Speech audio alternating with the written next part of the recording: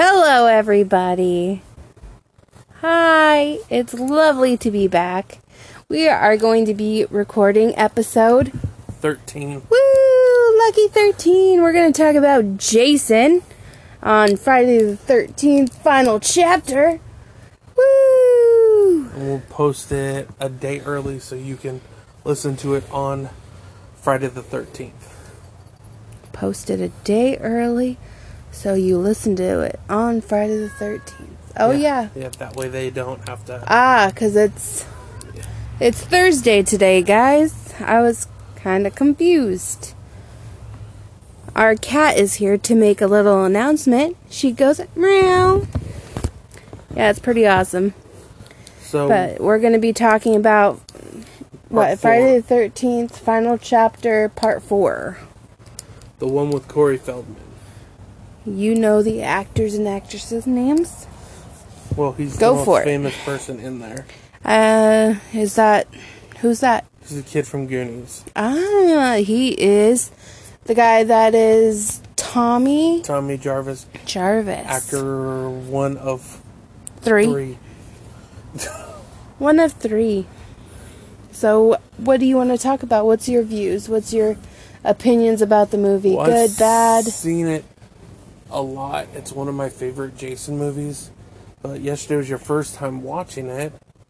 In a long time. I thought it was the one where they're down in the sewer, but that was wrong. Yeah, that's Jason Takes Manhattan. But it was interesting. I liked it. It was more gory than most of his films. I think it was one of the first of the goriest of the films that they've done. I think it's it's the first couple were really gory, and then after that they kind of calm it down. Because in part 5 there's not a lot of gore. Well, we're not talking about part 5. We're talking about part 4. Well, I mean, in the vein of a lot of the Friday fans, after 4 they really dialed back on some of the violent stuff, some of the gore, the skinny dipping stuff. There's more nudity in the... Well, thank goodness it's part 4 with lots of guts and gore and nudity. Yes. I think it was one of the goriest of the Friday the 13th up to part 4. 1 was a little gory, not much. I mean, there was more in 2. The second one was, with the mom's head in the fridge. That was creepy. The mom's head in the fridge, the spike through the bed. I don't really remember part 3. I know it was in 3D, and something about that dude liking lots of bunnies. But I don't remember. Yes, that's in the first 5 minutes. I don't really know that one very well. That's the one with Shelly and... Oh, is that the non-Jason one? Or... No, that's part 5. Oh, that's part 5. I don't remember the third. But the fourth, it seemed like they were trying to overshadow Halloween Part 2. Right? There's a lot of homages to the Halloween franchise. Yeah, it was... Yeah. From the 2 characters in the beginning that reminded me of Bud and Karen to the Halloween knife on the wall. Yeah. That's what I compare it to. Is they were trying to outdo Halloween 2 with the gore. Because Halloween 2, it's kind of gory, but it's not. There's not a whole lot of blood in Halloween 2. So it's they amped it up for Friday the 13th part 4 to go above and beyond. This one also has one of the better stories in it than compared to the others. Because it connects to the other films. I did like it a lot. The kills were pretty cool. I'm very fascinated with all the kills that he did. Especially, there was, what's it called? Resemblance to the first Friday. When the naked chick goes onto the raft, I guess it would be, the inflatable raft, and that insinuates like the final part of the first one, along with when Kevin Bacon gets killed. Yeah. In the first one, it's the same type of kill in that one with her, like going through the raft and up. Like, I don't think it was an arrow, but did you miss how Paul died? It might have. I don't remember. He got a harpoon gun through the testicles. Is that resembling No, that's just like Friday one with Kevin Bacon? Because wasn't it like a harpoonish thing that went through his neck? An arrow? That was an arrowhead. This was more of like a dual kill like they did in part 2. Didn't Jason get shot in the head or something with a harpoon as well in one of the things, or got shot with it? No, he shoots somebody in part so 8. He just shoots it? Yeah, he shoots it at the girl. Thought he got hurt. And wow, I have lots of questions. I should know the answers because we did just watch it last night. But isn't this the one where we finally get the hatchet thing in the mask? Is part 4 or? Part 3 is where he gets the hatchet in the mask. This is the one where he gets hit in the face with the machete and he slides down it. Oh yeah, I remember that. Oh, that was bad. I didn't. Oh. Okay, I remember. This is the first one that I think Friday the 13th Part 4 should really get more props for. It created the staples of the genre. The slightly virgin-esque girl, the guy that's trying to show that he's actually like a lover in bed trope. He's kind of geeky. You have the junk. You have the promiscuous girl. You have the cool hero type, which would be Corey Feldman's. You have the person hunting Jason, which is the first time somebody's hunted Jason in a movie, and that would be Rick, who's the guy who fights Jason in the dark. But he's supposed to be a connection to the girl. In part 2, that got impaled with the spear through the bed. That was his sister from part 2. So it's a connection to that. And it just has a lot of good character development. And for talking about character development in a horror film is something you don't get that often. And this one really developed everybody from Axel, who was the perverted morgue guy in the beginning, to all the teenagers get character development. The mom gets character development. The sister, Tommy, everybody that's involved. There's not one character that you don't know stuff about. Even the twins get character development, even though they don't have a lot of scenes on screen. And the deaths are all really good, and I think Jason has a pretty cool look in this film. Yes. I think this is like the first one of the Fridays that he killed somebody that shouldn't have died. The mom. Yeah. I think this is because he never went after like kids, like the kids at the camp, or he never attacked anybody. Not saying like they deserved to die, the people that did, but they had sinful things, sinful flaws. Yeah. And I'm pretty sure the mom was sinful, but she was a good mom.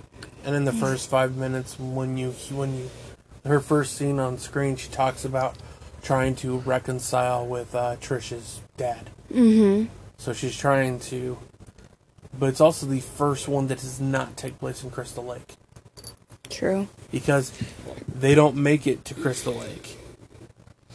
And technically, you said this is like Saturday the 16th Sunday. Or something. Sunday the 16th. Part 2 takes place on Friday the 13th. Part 3 takes place on Saturday the 15th. And then this... Or 14th. Yeah, and this is like the end of Jason's weekend. Huh. This one's Killing spree. This one's more of a revenge tale for Jason. Because they, like, killed him and left him for dead.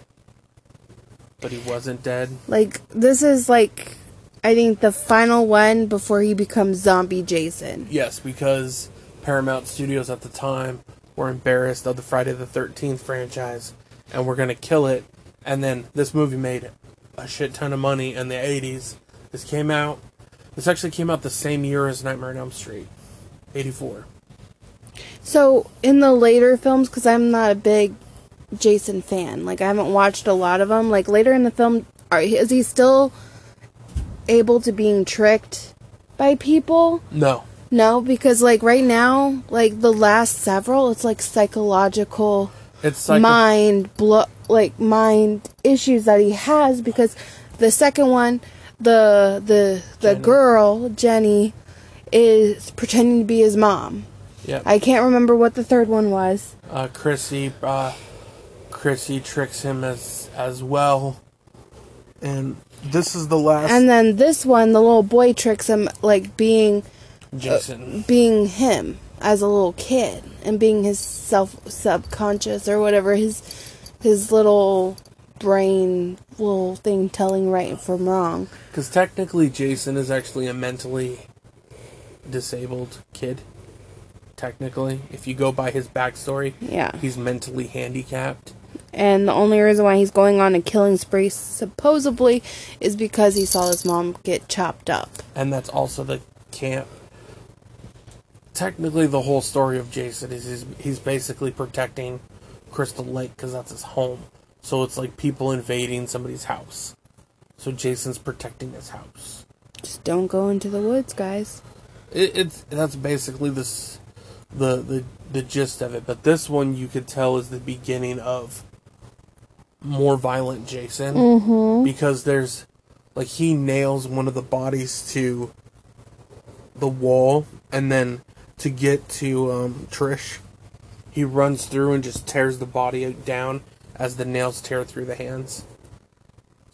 That's true. He takes Rick's body and throws it through the window as hard as he can. He takes a girl and launches her through the window and onto a car. He busts his hand through a glass window to get to one of the guys that was taking a shower and impales him on the glass that's down there. He's really violent and really aggressive, and he takes some punishment in this movie. Yes. He takes the claw part of the hammer to the neck. He takes hammer shots to the forehead. Where'd she cut him with the machete? Right down the hand. Oh, yeah! I remember now. Oh, no. He also gets a TV smashed on top of his head. Yeah. And technically, the way they're swinging around that TV would have been disconnected from the cord long before he could have even swung and hit him. Trust me. Because they're just swinging it around like a lasso. That's a different movie we watched. Really? Yes. Are you sure? Yeah, that's a different... Well, that's what happens when you have me watch so many scary movies. No, this one, they just picked up the TV and just dropped it on his No, head. I think there was one where they did not like a full lasso-y thing, but whatever. I don't care. That was crazy. Anyway, that should have broken apart, whether it was in that film or not. Yeah, it's... This one also was the return of Tom Savini to the Friday the 13th series. He did all the makeup effects on the first one. So he created all the effects for this. And why does all the people in the horror films name Tommy? There's Tommy Jarvis, Tommy Doyle. Come on. Let's get away from Tommy. I think most of the characters that were named what they were named in this one was a reference to other horror franchises. Maybe. Is what they were going with. And there's a lot of innuendos in this movie. Really? For like sexual innuendos, like... Oh, you're talking about the gay one in the shower? Well, not just that, the dead fuck line, and how could you let BJ Betty break up with you? And when you first see that movie when you're a kid, you don't know what BJ Betty means. But you learn when you're older what that means. Big jumper, right? There's a lot to this movie, and the weird thing is this actually, for a lot of people, this is where they started their Jason. A lot of people don't start with the very first one. I did. A lot of people start with 4. Which always reminds me of watching Monster Vision one year, and the Monster Vision couldn't get the rights to Friday the 13th Part 4, so Joe Bob Briggs went off script and started yelling and screaming on TV, because how can you not have the rights to Part 4 when there's crucial plot points? Mm-hmm. Because this is the one in the series that sets up a protagonist for 3 films. Yes. Tommy Jarvis. Even though not Doyle, because that's from Halloween. Even though technically, Part 5 isn't really Jason. You know, I wonder if Tommy Doyle changed his name to Tommy Jarvis. No, because in Curse of Michael Myers, he's the creepy guy that watches the Strode family from across the way. That's creepy. Anywho, I'm a bigger Michael fan. She's a huge Halloween fan. I just, in honor of Friday the 13th, I really wanted to pick one, but I wanted to, really pick a good one, and to me, this one... Yeah, and the kid goes crazy at the end, They leave a cliffhanger, you think he could go nuts, but then they don't go anywhere with it. No. They give you the feeling that he's going to be the new Jason. And I wonder if then Halloween 4 came out years later, but kind of took the same... I'm just making this connection right now. Took the same ending as Friday 4. Yeah, and then they did it in 1989. My brain just got boggled. One of the things I've noticed over the years is that the Friday the 13th franchise and the Halloween franchise take stuff from each other all the time. They borrow elements from other movies. Which I just find... Well, originally they said that Friday the 13th was a Halloween ripoff. No, not exactly. I don't think it's a Halloween ripoff at all. Some people just make that argument that they saw Halloween and then they decided to make their version of it. Of course. Duh. I would, but I would have chose a happier holiday. Than a holiday that's not really a holiday. I guess so. Halloween, so I would do Easter. Have a killer Easter bunny running around. So would you... would you pick Friday the 13th Part 4 as one of the better... Now, not just Jason movies, but one of the better slasher films out of the 80s? I would put in the top 10. Okay. I would too. I liked it. It did set up for the next several films. I like it as much as I like Halloween 4. I think they're both 2 really good entrants. I had a thought and it's gone now. Go ahead.